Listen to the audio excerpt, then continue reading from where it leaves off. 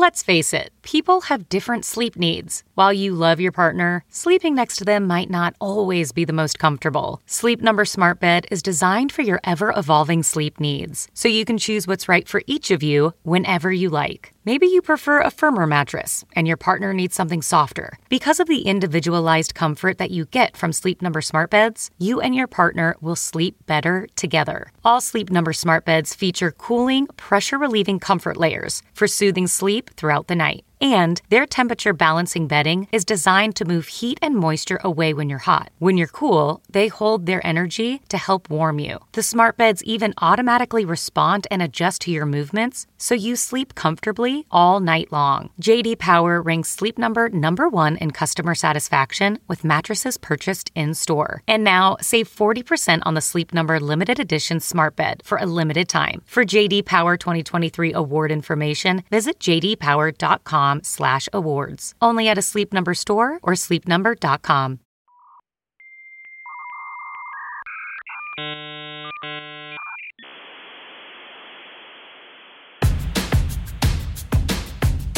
I'm as mad as hell, and I'm not going to take this anymore! Welcome back to this week's installment of Out of Patience. On the show today, Brian Cush and Brian Dragich. Two Brians, one with an I, one with a Y. You'll have to guess which one is which. They are the co-founders of a group called Tidal Health Group, and they work with ordinary physician practices, mom and pops, rural health, to help their practices do a better job navigating the nonsense that patients have to face, like wait times and EMR distractions and blah, blah, blah, blah, blah. Interestingly enough about Brian with an I, he's a groundwater sampling environmental retail customer service guy, which doesn't really maybe add up to what he does as a skill today. But this is a story about two healthcare marketing consultants who understand the decision-making process that leads to, potential people really wanting to go back to their primary care doctor in rural America. And they've worked with companies across the whole industry, clients like private practice, hospitals, pharma, medical tech. They were here in studio. The chemistry was fantastic, and I think you're going to like what we talked about. Enjoy the show.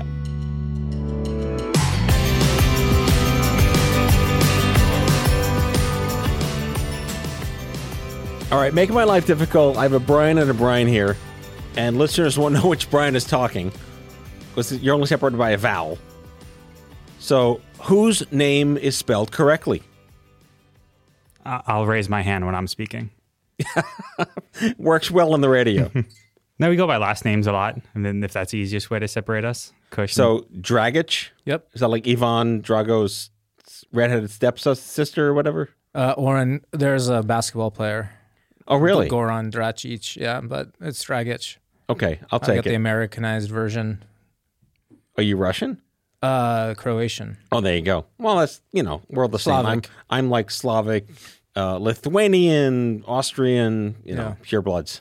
Yeah. So you can Cush and D. I don't care. Cush and D. It's like Key and Pell. Yeah. I've been called worse things in my life. We've all been called worse things. Welcome to the show, gentlemen. Wonderful to be here. I don't get to geek out with agency folks quite often, and it's just one of my old time. I kind of started there. It was like I didn't get to go to be a fancy film composer, and I wound up at Harrison Star. I was like, okay, I'll do this. This is okay. It's a steady paycheck. And then I got sucked into Omnicom for a million years.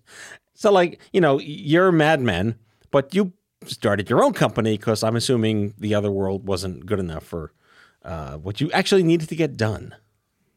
Yeah, it's funny. We both don't come from traditional agency backgrounds at all, which I think is not uncommon within our space, but I think it provides a lens, especially within healthcare and it being such a kind of fractured marketplace. Yeah, you're both born of your own condition. You started this organization with purpose. Yeah, I think, going way back, I know Brian, the other Brian here, Brian Cush. Yeah. You're not following your own rules. No, but Mr. Cush over here, he started kind of down the healthcare route, and then I joined him on the journey of really, trying to get patients or customers, depending how you want to speak of them, the proper healthcare kind of in the proper time. And so I think Mr. Cush can talk a little bit more of the genesis of his impetus to start in healthcare specifically, but it's something that really kind of pervades the whole team, is this kind of core-driven purpose of why we are a healthcare marketing agency. Yeah. So before we get started, Kush, I have to just let the listeners know that you triggered my inner infomercial in Staten Island in the 1980s with your alma mater. Can you sing the jingle? I definitely can't, because the funny thing that probably doesn't represent is I went to 6 colleges in 4 years. Well, Iona had like the greatest jingle in the history of infomercials in local cable. Do you know it? I do, but I don't even want to attempt. Right, well, I'd love for you if you. It sounds like it wants to come out of you. Like, it does. Really I don't bad. sing well, but it's the proof is in the people at Iona. That was the jingle. And you know what the acronym for Iona is, right? It was an acronym? Oh yeah. Wasn't like some guy's last name? No. I don't know when this was co-opted, but the school is in New Rochelle, and then it buffers 2 sides of a road, which is North Avenue. And then at some point before I got there, the acronym of Iona is Idiots on North Avenue. Like Ford is found on road dead. Remember that one? Yeah. So I'm definitely going to get some angry mailers and back from them real soon now.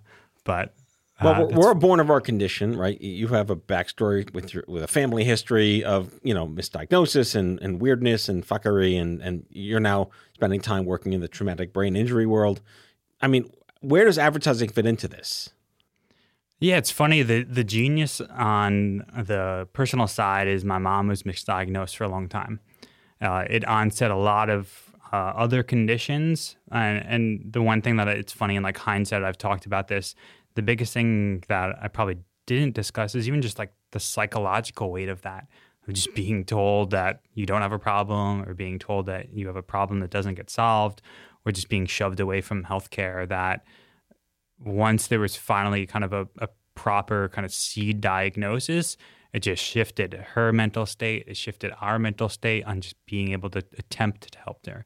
But that was a 10-year period, and it onset so many other issues that once she finally met someone that went, oh no, this was sourced at Lyme disease, that's a total different ballgame from just the plethora of kind of checkbox diagnosis that they went through and really just shuffled her around. Yeah, it's really just like, being told there's nothing wrong with you, go home, or exercise, or, I mean, when I had my symptoms with my tumor, I couldn't use my left hand well. Oh, put your backpack on your other shoulder. Like, okay, thanks, doctor.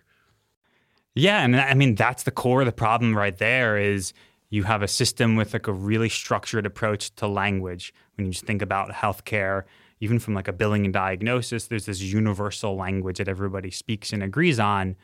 But the consumers of healthcare don't know that. They don't speak that.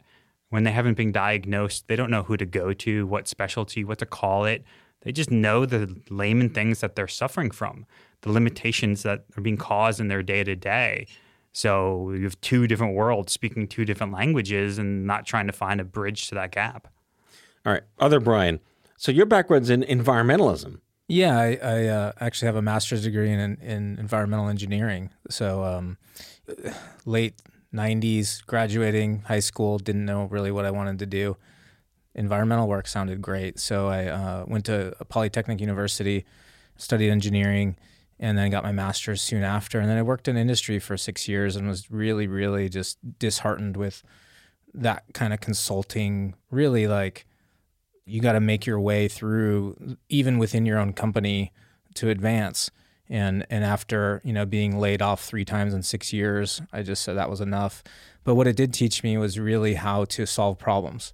Like engineering as a fundamental basis is take the tools you have, whether it's math, science, whatever, look at the data, solve the problem, and iterate off of that. So that's kind of the foundation of me working and going into or being successful in marketing, is kind of that problem-solving, metrics, analytics foundation.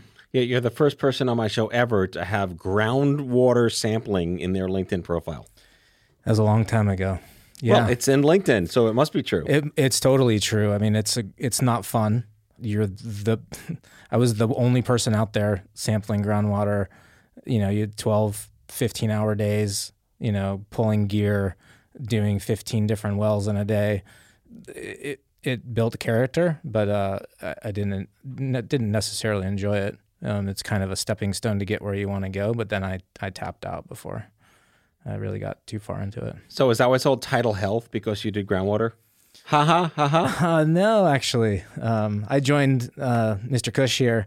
I don't know why I call you Mr. Kush, but I think it makes it a little more formal. Because now I'm a papa. Your papa, yeah. But I joined him, and our old business was called Tidal Wave Marketing, so we just changed it to Tidal Health Group to include health and get rid of the kind of hokey old logo of a dude surfing a wave. Monumental Tsunami Agency.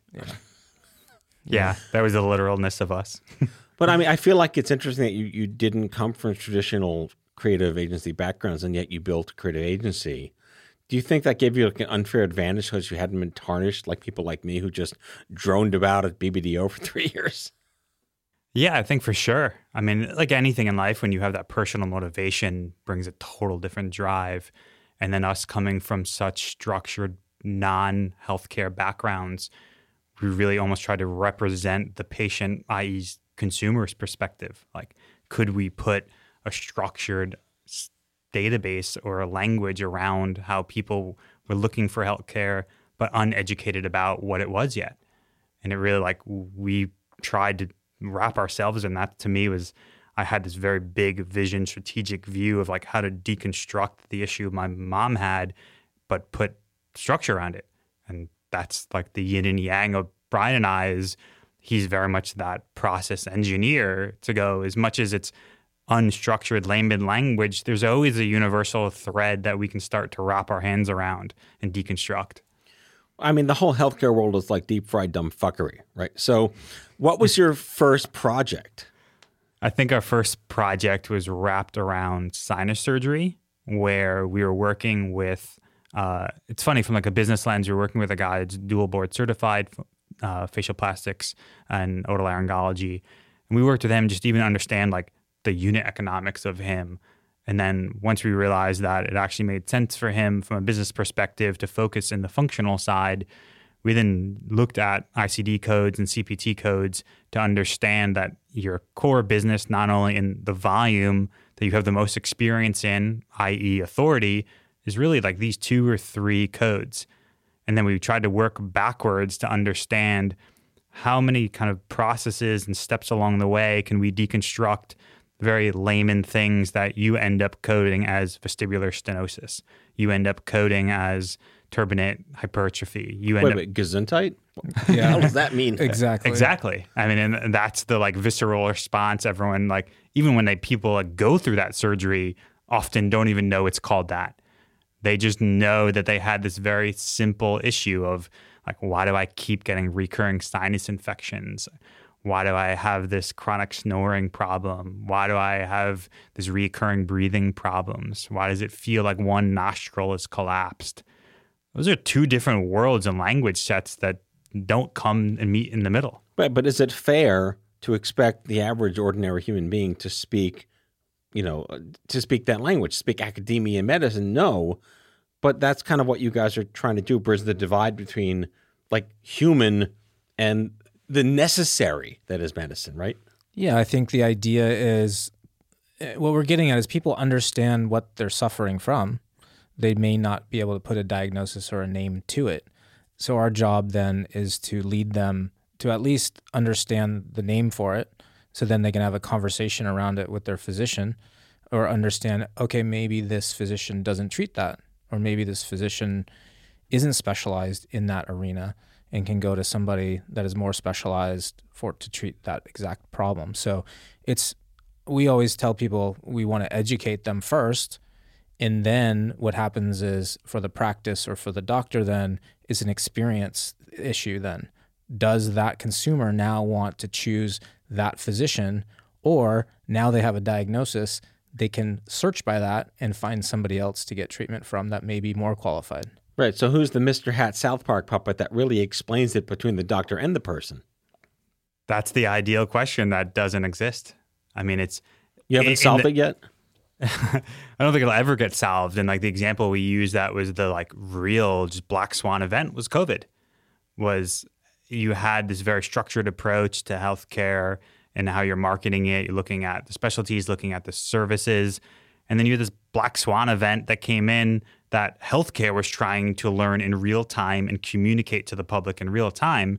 And we saw data of literally every single specialty had a search of COVID and gastro, COVID and XYZ, every single thing that people just were trying to were starved for information to answer these things that there wasn't a straight line authority on. And that to me is just like a continual feast, a continual problem. There isn't a finish line to this because in the most simplest, like quantitative sense, it's something like almost 9% of searches of the trillions a year online are healthcare related. It's the largest subcategory of search on the internet. And right. But in the case of the pandemic, it was a moving target. So science was only trying to catch up with what they could do today. And people really want to be able to trust what is, from you mentioned authority, right? But again, if you're chasing science in the moment, data in the day isn't like masks. We don't need masks as far as what we know right now. And then, we need masks. And they're yelling at them. We told us you didn't need masks. Well, to understand the basic fundamental idea of the scientific process, you're observing things in the moment, and science is wisdom of the day, right? How do you combat that? Or can you? Yeah, so I think, initially we flipped from a marketing agency to a communications agency, basically. So we understood with all the uncertainty that our clients were having that we had to get the word out to potential patients. Hey, are they open or are they not? Even something as simple as that. Are they seeing patients? What's the protocol?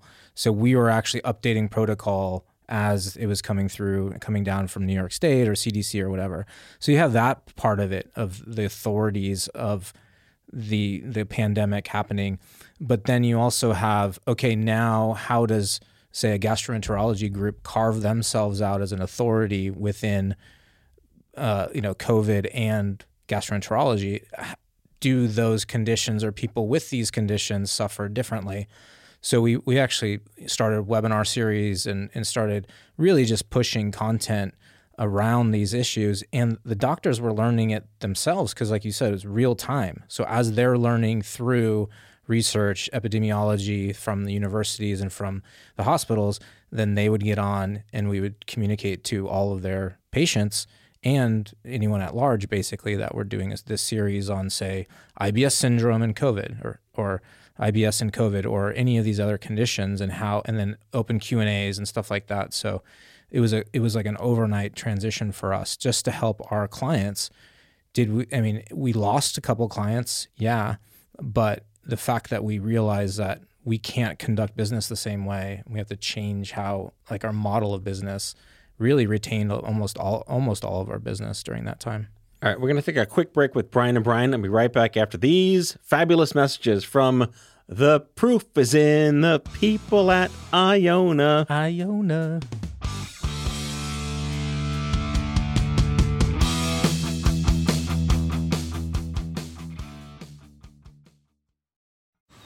Man, that sunset is gorgeous. Grill, patio, sunset. Hard to get better than that. Unless you're browsing Carvana's inventory while you soak it all in. Oh, burger time.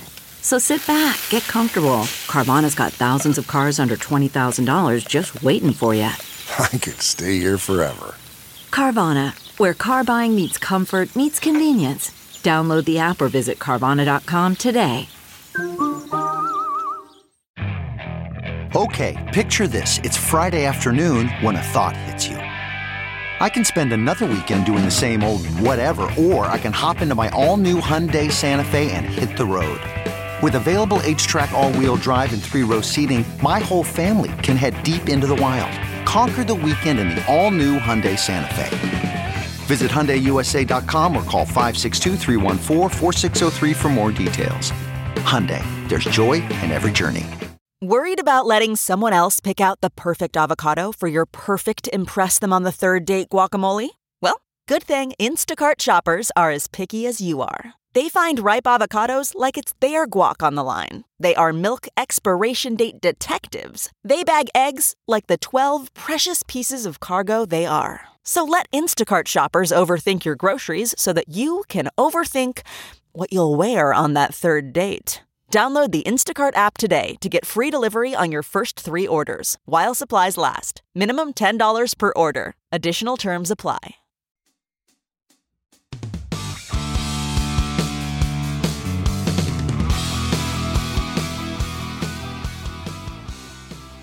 All right, we're back, and I want to talk about, we mentioned like trust and empathy, but we were talking before the show, and something I've been very vocal about is this, are we overdue to rethink the word patient? And I always talk about, healthcare most of the time is like a shit happens store you didn't want to shop in. But does that make you a customer? Because customers typically know what they want to get and buy. But you're at the mercy of a system that will probably predetermine what might be best for you, and who's protecting you to make sure you can make decisions for yourself when you don't even, no, I can't wait to get cancer and hear this podcast. Said no one ever. What are your thoughts?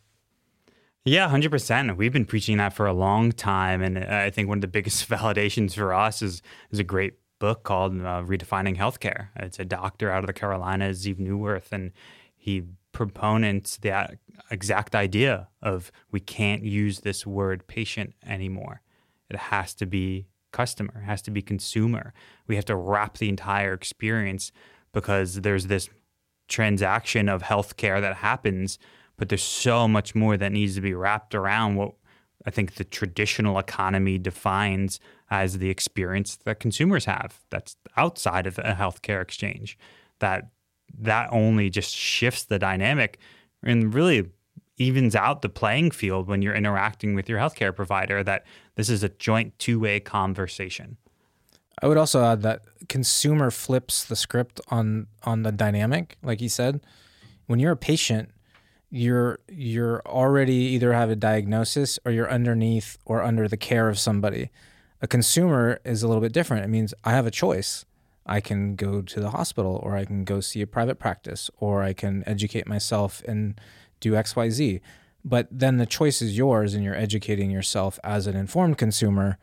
The burden becomes greater, obviously, but the role of I guess marketing, how we see marketing, or the role of higher hospital systems, is to educate the consumer on not only what is that diagnosis or what they do have, but then we get into authority of, okay, now who is the specialist, or who is the person that I am going to go choose to see now to solve my problem? And that could be in a major hospital system, but it could not. I mean, we're seeing secondary and tertiary kind of specialists now giving really high standard of care that would normally be seen in a hospital outside of a hospital setting.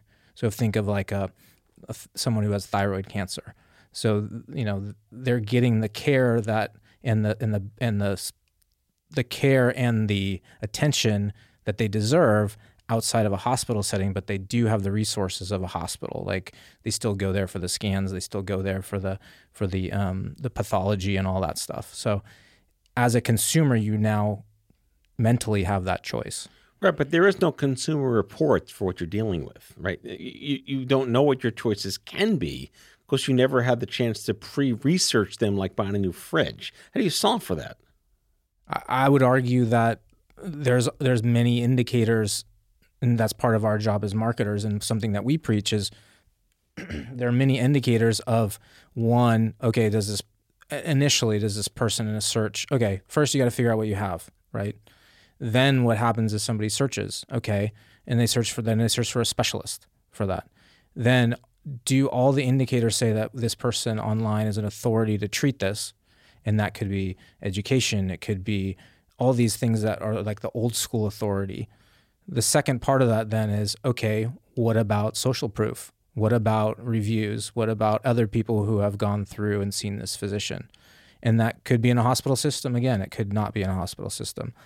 And then it comes down to the experience, right? Our job as marketers is to shine a light on the experience that person's going to have at not only walking in the office, but the care they get, the aftercare they get, and the results they get.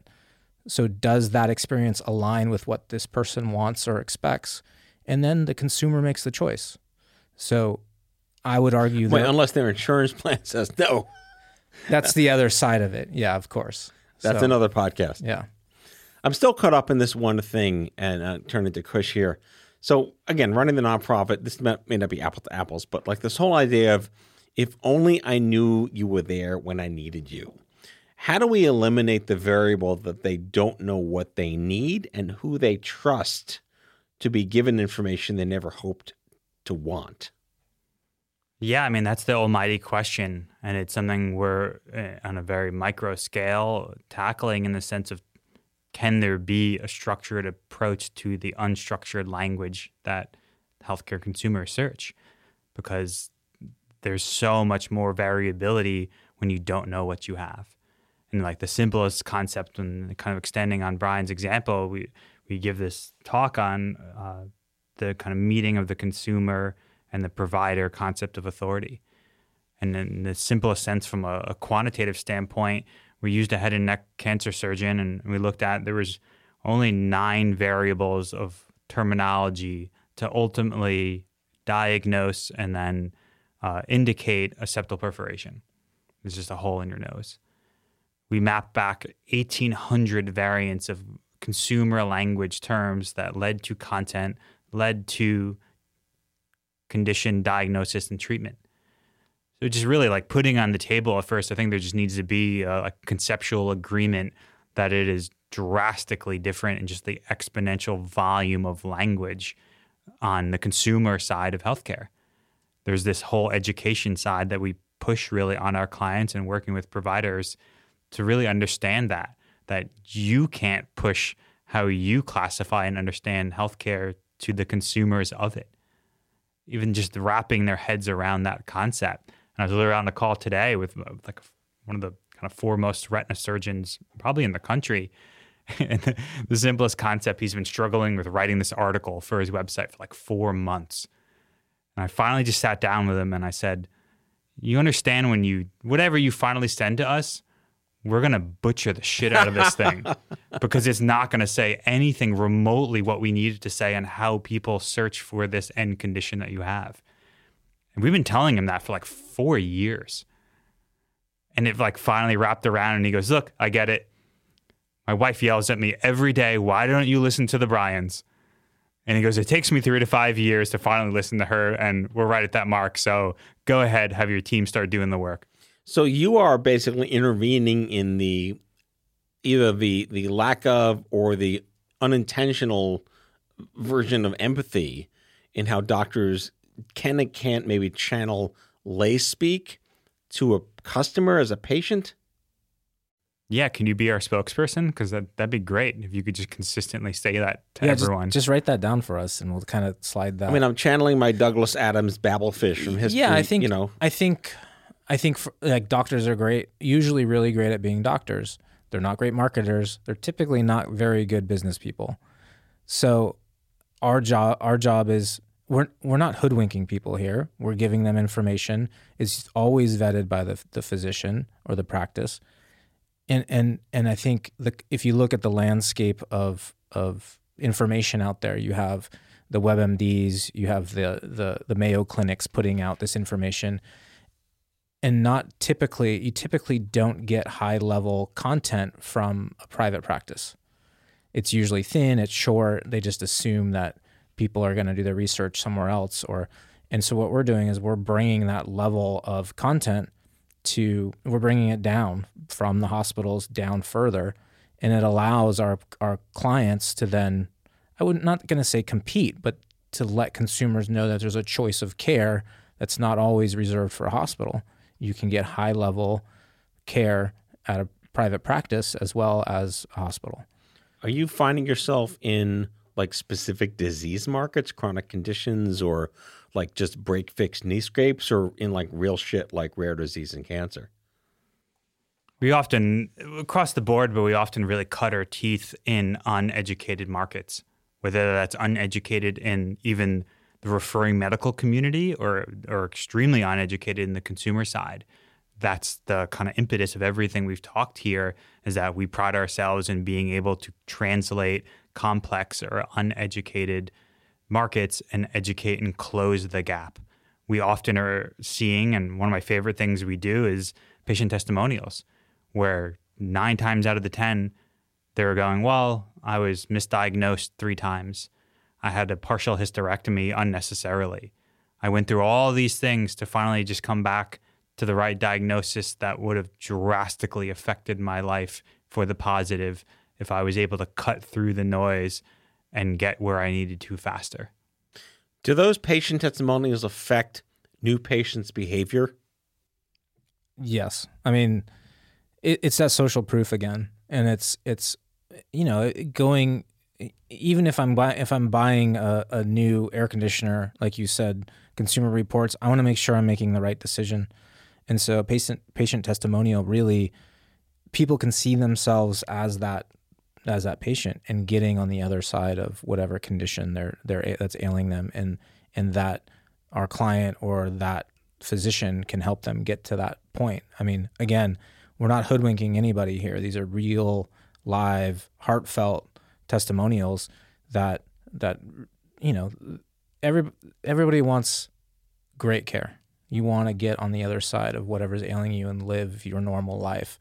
And so, again, our job is to shine a light on the idea and the notion that care can be had through one of our clients. I mean, I'm getting tingles from the old ratemydoctor.com websites.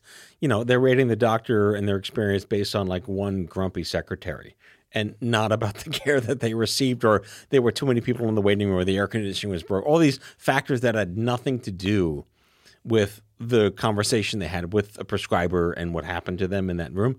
How do you account for that? Or you just like throw that stuff out because it's irrelevant to what someone new needs to know?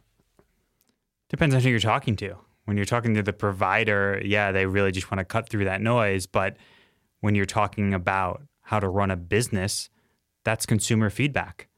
That doesn't mean that person was improperly treated from a medical perspective. But if you're truly treating that person as a consumer, when you send your patient a balance bill, when you send your patient to a third-party vendor, when you're a third-party company, and they have a poor interaction, they're sitting in your office. They don't give a shit that it's some third party that you're paying 6% to. They're going to be pissed off at you.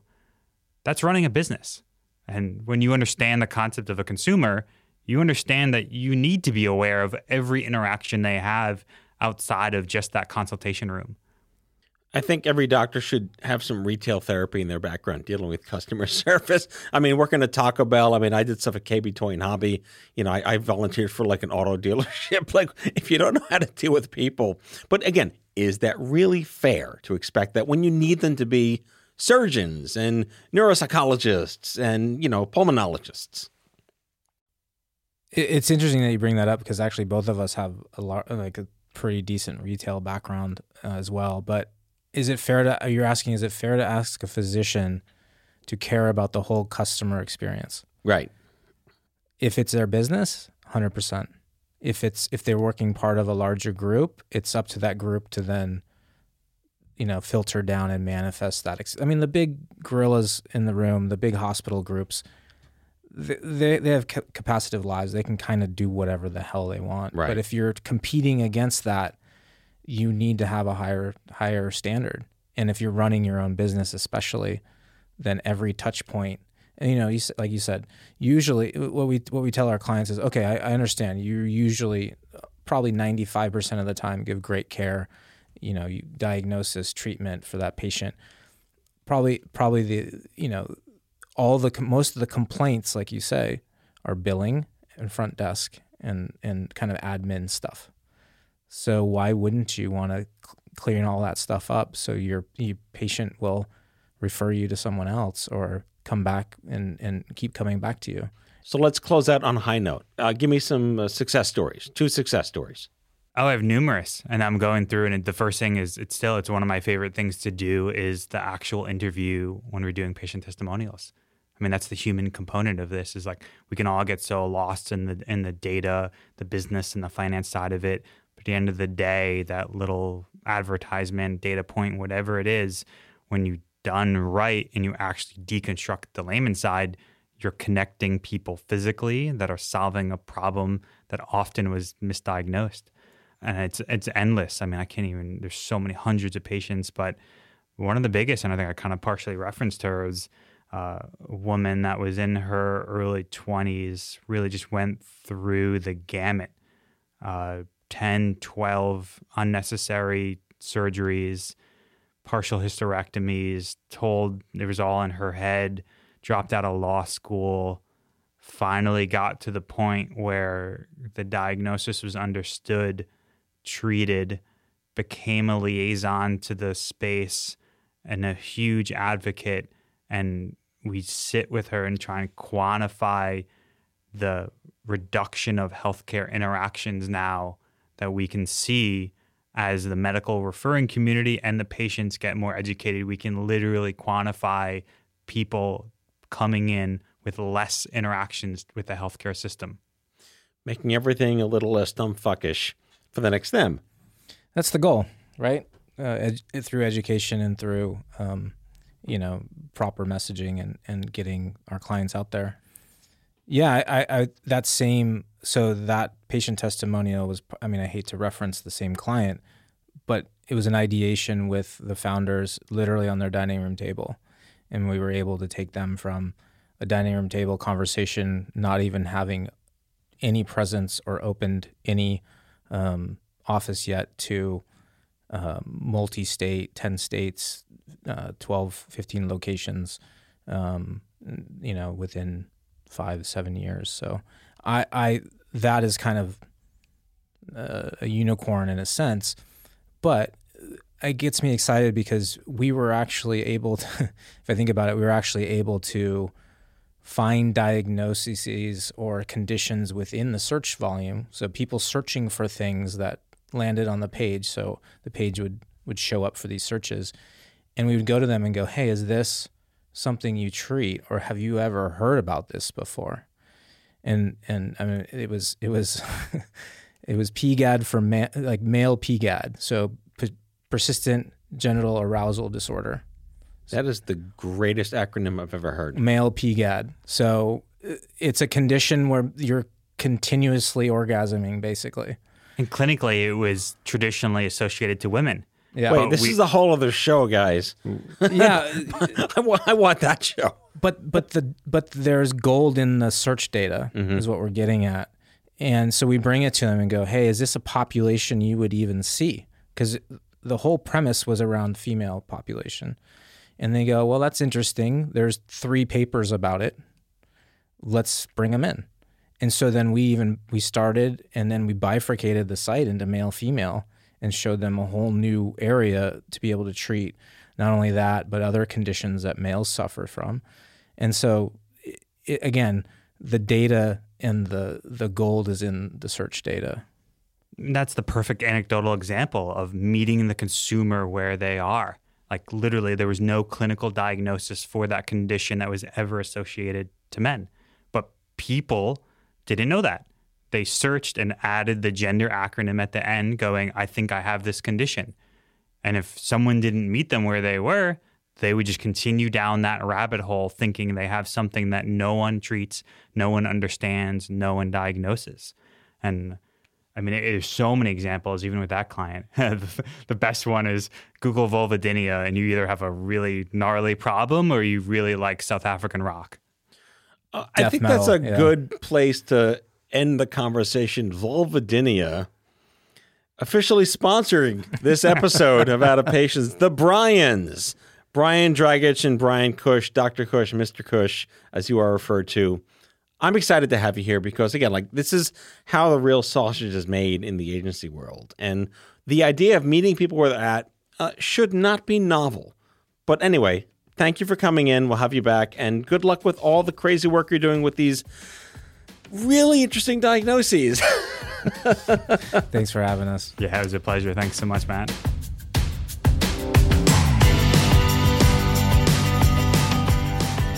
Out of Patience with Matthew Zachary is an Off-Script Health production. The executive producers are Matthew Zachary and Andrew McDowell. It's mixed and edited by Kyle Moore. If you like the show, ratings and reviews are always welcome.